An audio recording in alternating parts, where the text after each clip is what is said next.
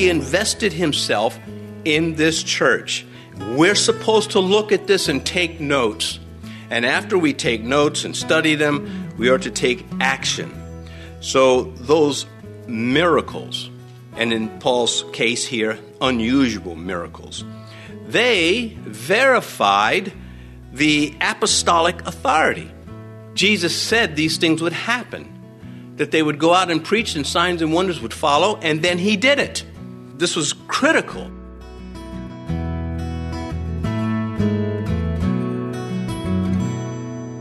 This is Cross-Reference Radio with our pastor and teacher, Rick Gaston. Rick is the pastor of Calvary Chapel, Mechanicsville.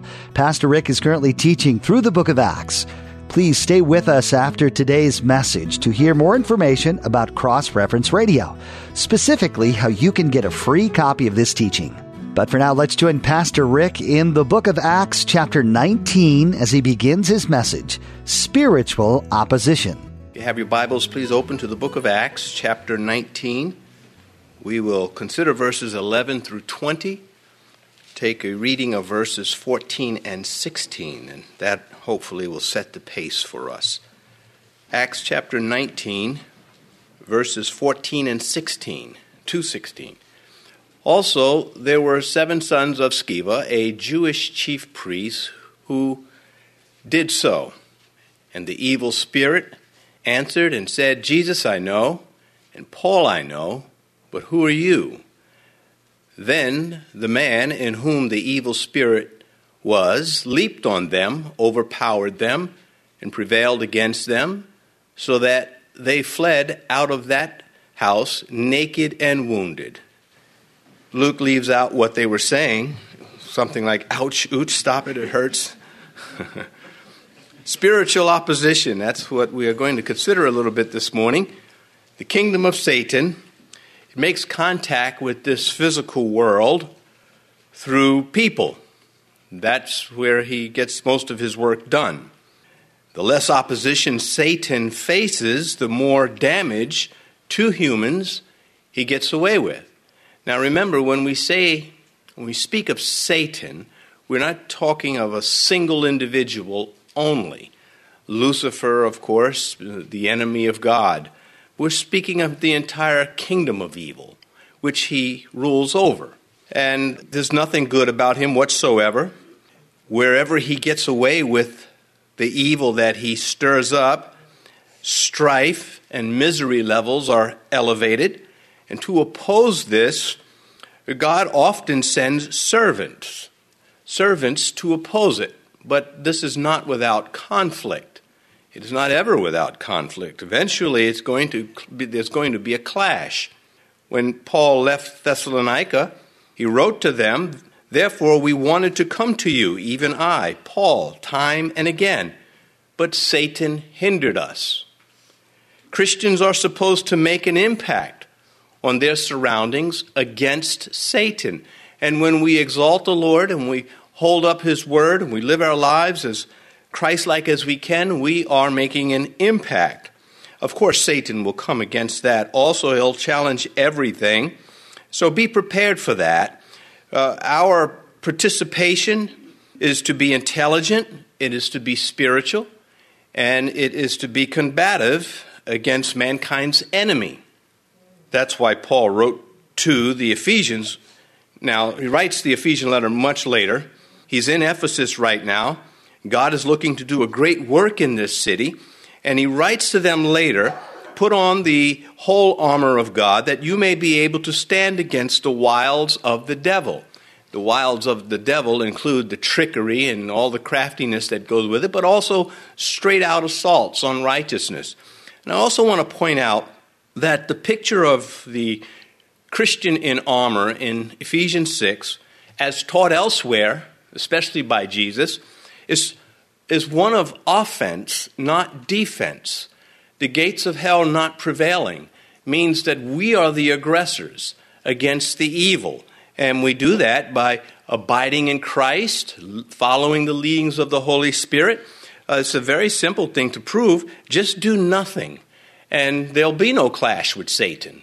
But when you start taking steps to become Christ-like and to share that Christ-likeness in your environments, you will meet with resistance. And that resistance against us is serious. But so is God. God is serious too. If he weren't, then we would have reason to be worried. But we be anxious for nothing, but in all things through prayer, with thanksgiving and supplication, let your requests be made known to God. The man who wrote that knew a lot about clashing with the devil. Romans chapter 16, and the God of peace will crush Satan under your feet shortly. He was writing to the church in Rome when he wrote that. And we resist the devil. We beat back his attacks. We can overcome his interests.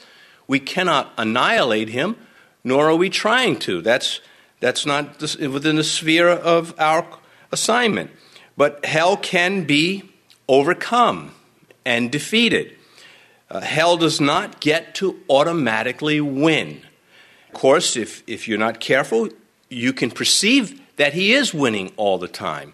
Well, one of the proofs that he is defeatable is your salvation, the fact that you're saved.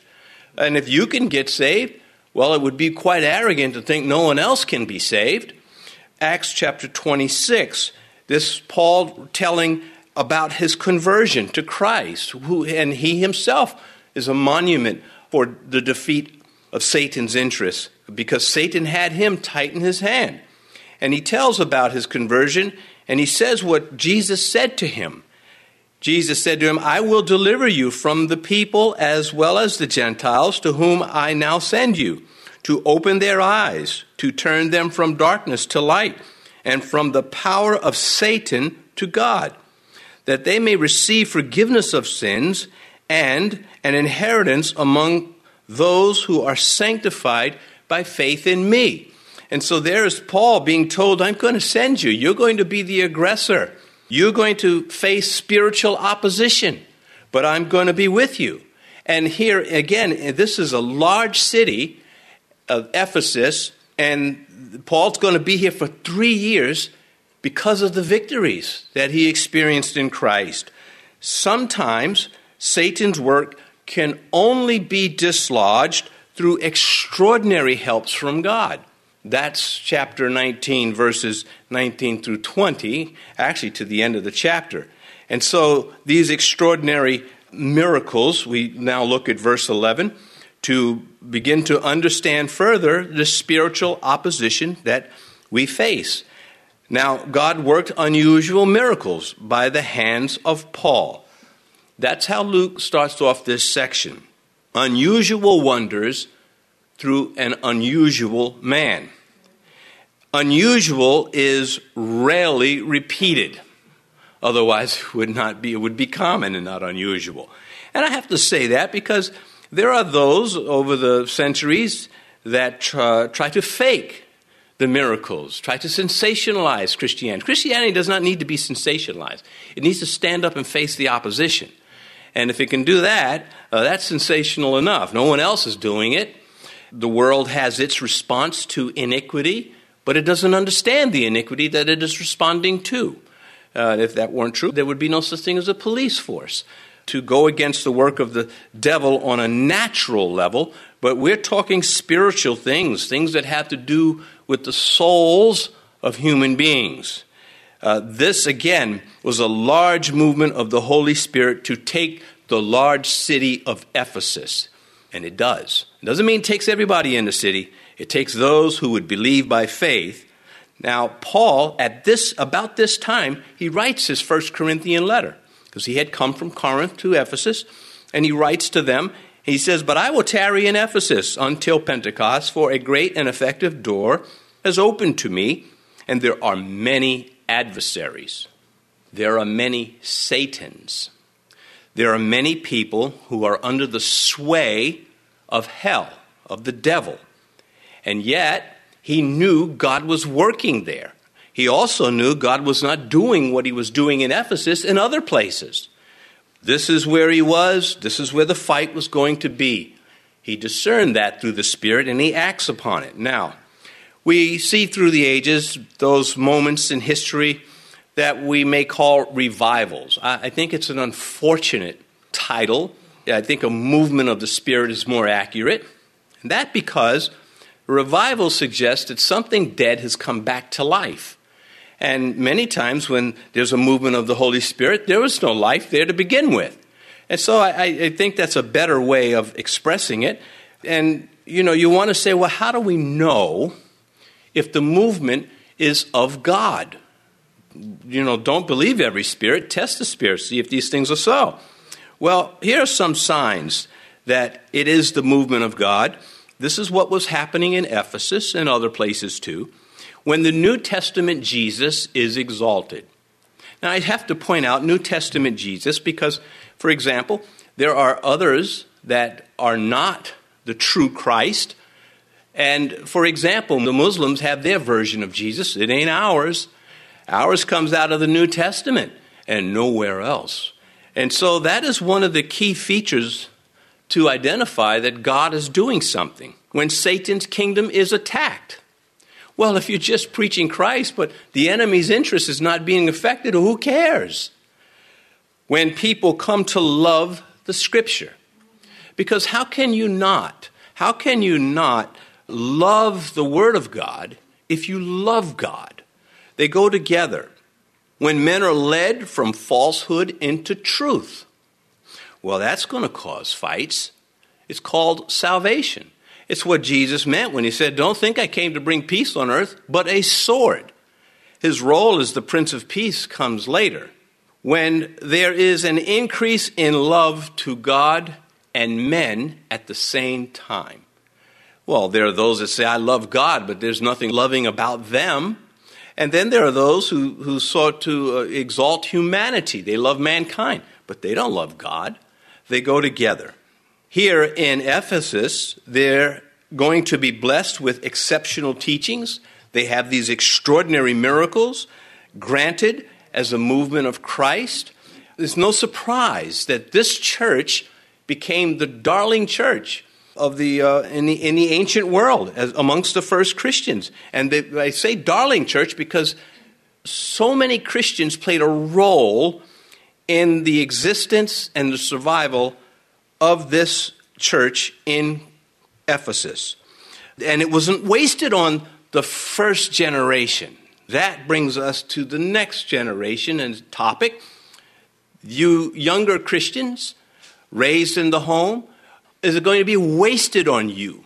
Is Christ going to say to you at some point, you have left your first love and you better fix it? Or will you take up the mantle as did Elisha and go forward and part Jordans and do the work of God? Well, it's up to you because it is not written anywhere that you should fail. Yeah, in fact, the invitation, the resources, all available for the next generation to continue the work.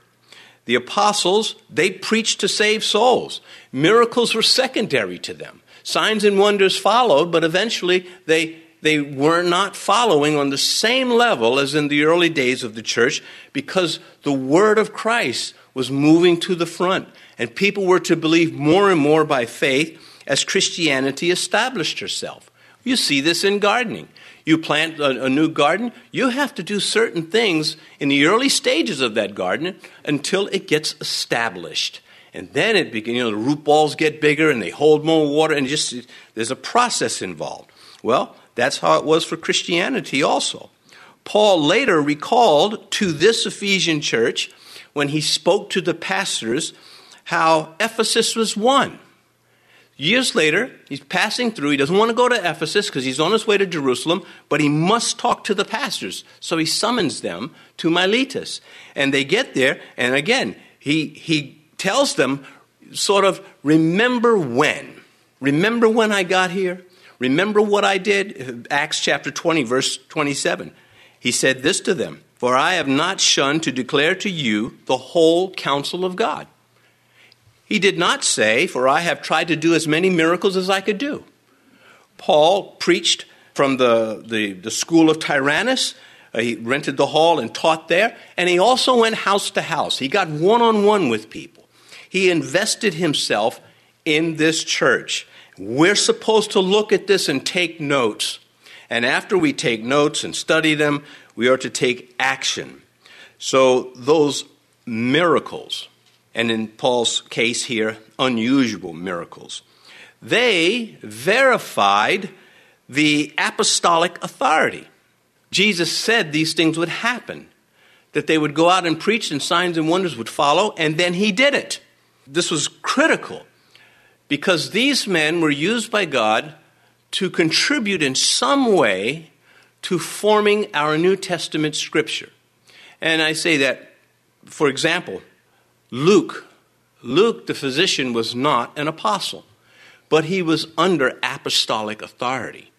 And that means, had Luke written things that were wrong, outside of doctrine, the apostles were there to call him out on it. And because they did not, or maybe he did write things and they did correct them. We have no record of that, but we do have this record that he, as was John Mark, these men were under the watchful eye of the apostles. And those apostles had that authority because of the miracles granted to them. So in Hebrews, Paul writes, "How shall we escape if we neglect so great a salvation?" Quick answer, there is no escape. If you come in contact with the gospel of Jesus Christ and you neglect to receive it, at some point there's no escape. And so we want to point the severity. Harden not your heart. Today is the day of salvation. He continues, "which at the first began to be spoken by the Lord, and was confirmed to us by those who heard him. God also bearing witness, both with signs and wonders, with various miracles, and gifts of the Holy Spirit, according to his own will." You see how powerful that section becomes when he says, under the authority of God, according to his will, and not the efforts of men. Unseen miracles, they accompany ministry, the ministry of the word. We have to have them. There are miracles to this day in the unseen form and not so much the unusual form. God is still doing the extraordinary. To work around God not using so many miracles, the frauds, the charlatans and imposters, they fake it. They get people to fake it with them. And they're often exposed. So when our Lord performed miracles, he had at least three purposes in mind. The first was, and not necessarily in this order, altogether, compassion, revealing the mind of God concerning human needs. He saw the sheep on a hill as without a shepherd. There were times he said, the people far away from food, and he challenged the apostles, we'll give them something to eat. We can't. And so he did. And that was compassion. To illustrate spiritual truths, which, of course, the feeding of the multitudes both times illustrated other truths also, but sometimes his miracles were to demonstrate a point. Jesus said at one point this was done, not because his parents sinned, but that the Son of Man could be exalted, that you could understand these things. Then there was the authentication of his messiahship, that he is the one, the anointed one, singled out from all human history. And, of course, the credentials as Messiah, no one, you could take all the prophets together and all their miracles, and it wouldn't even begin to come close to what Jesus did. And there was no way you could see what he did and just dismiss it with apathy. You were forced to choose sides, and the apostles chose Christ.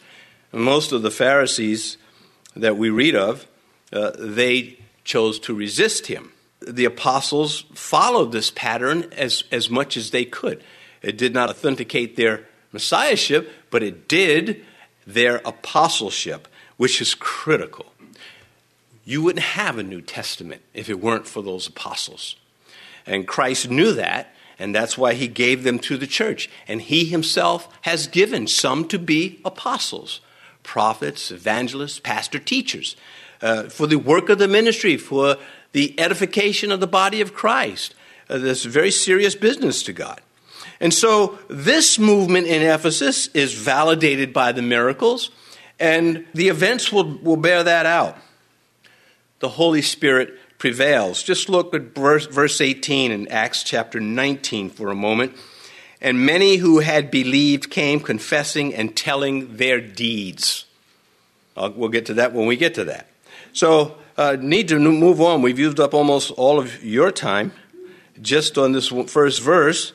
But when Jesus said, upon this rock I will build my church, and the gates of hell won't prevail, he meant every word of it.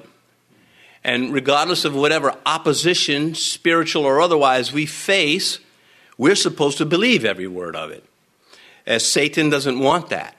When it comes to that, he should be crushed under our feet, the feet of faith. Verse 12, so that even handkerchiefs or aprons were brought from his body to the sick, and the diseases left them, and the evil spirits went out of them. Now, Luke has already said, don't go expecting this kind of thing all the time. He has already stated this is unusual. These handkerchiefs and aprons, they are sweatbands and aprons from Paul's work. Clearly, he's in Ephesus working with his hands, making a living at some point at least. And this would help validate his apostolic ministry because the sign parallels the works of Peter. We're Peter's shadow. People want to get by his shadow because Paul's apostolic position was constantly challenged by Christians. Christians challenged him. And without reason, perhaps envy, ignorance for sure. And most of them, they couldn't understand the transition from Moses' law to New Testament, to the new covenant. They could not understand it, and Paul got it, and that's where much of his resistance came from.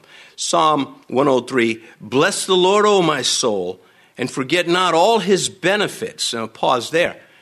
It's worthwhile to sometimes sit down and count some of the blessings that God has done for you, because the flesh is forgetful.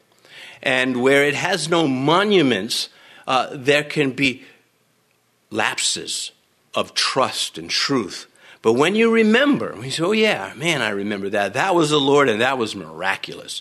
There won't be 3 cheers in hell over that coming into your mind, but the angels will applaud it. He continues, he says in Psalm 103, who forgives all your iniquities, who heals all your diseases. Notice which one comes first. Your iniquity is dealt with. That's the biggest disease available to humanity. And that's the main one. Romans 14:18, for if we live to the Lord. And if we die to the Lord. Therefore, whether we live or die, we are the Lord's. And Paul is saying, whether he heals me or not, I belong to him. Whether I live or die, I am his. Habakkuk expressed that 3rd chapter of his prophecy. He just said, look, all the food can go away. I'm going to trust God. Scoffers don't believe, since they don't see miracles happening to them or around them. When did God obligate himself to do miracles before their eyes and the eyes of every single scoffer in history, in every single generation, in every single neighborhood? When did God obligate himself to do miracles so that they could believe? He did not. And one reason is because even if they saw them, many of them would not believe.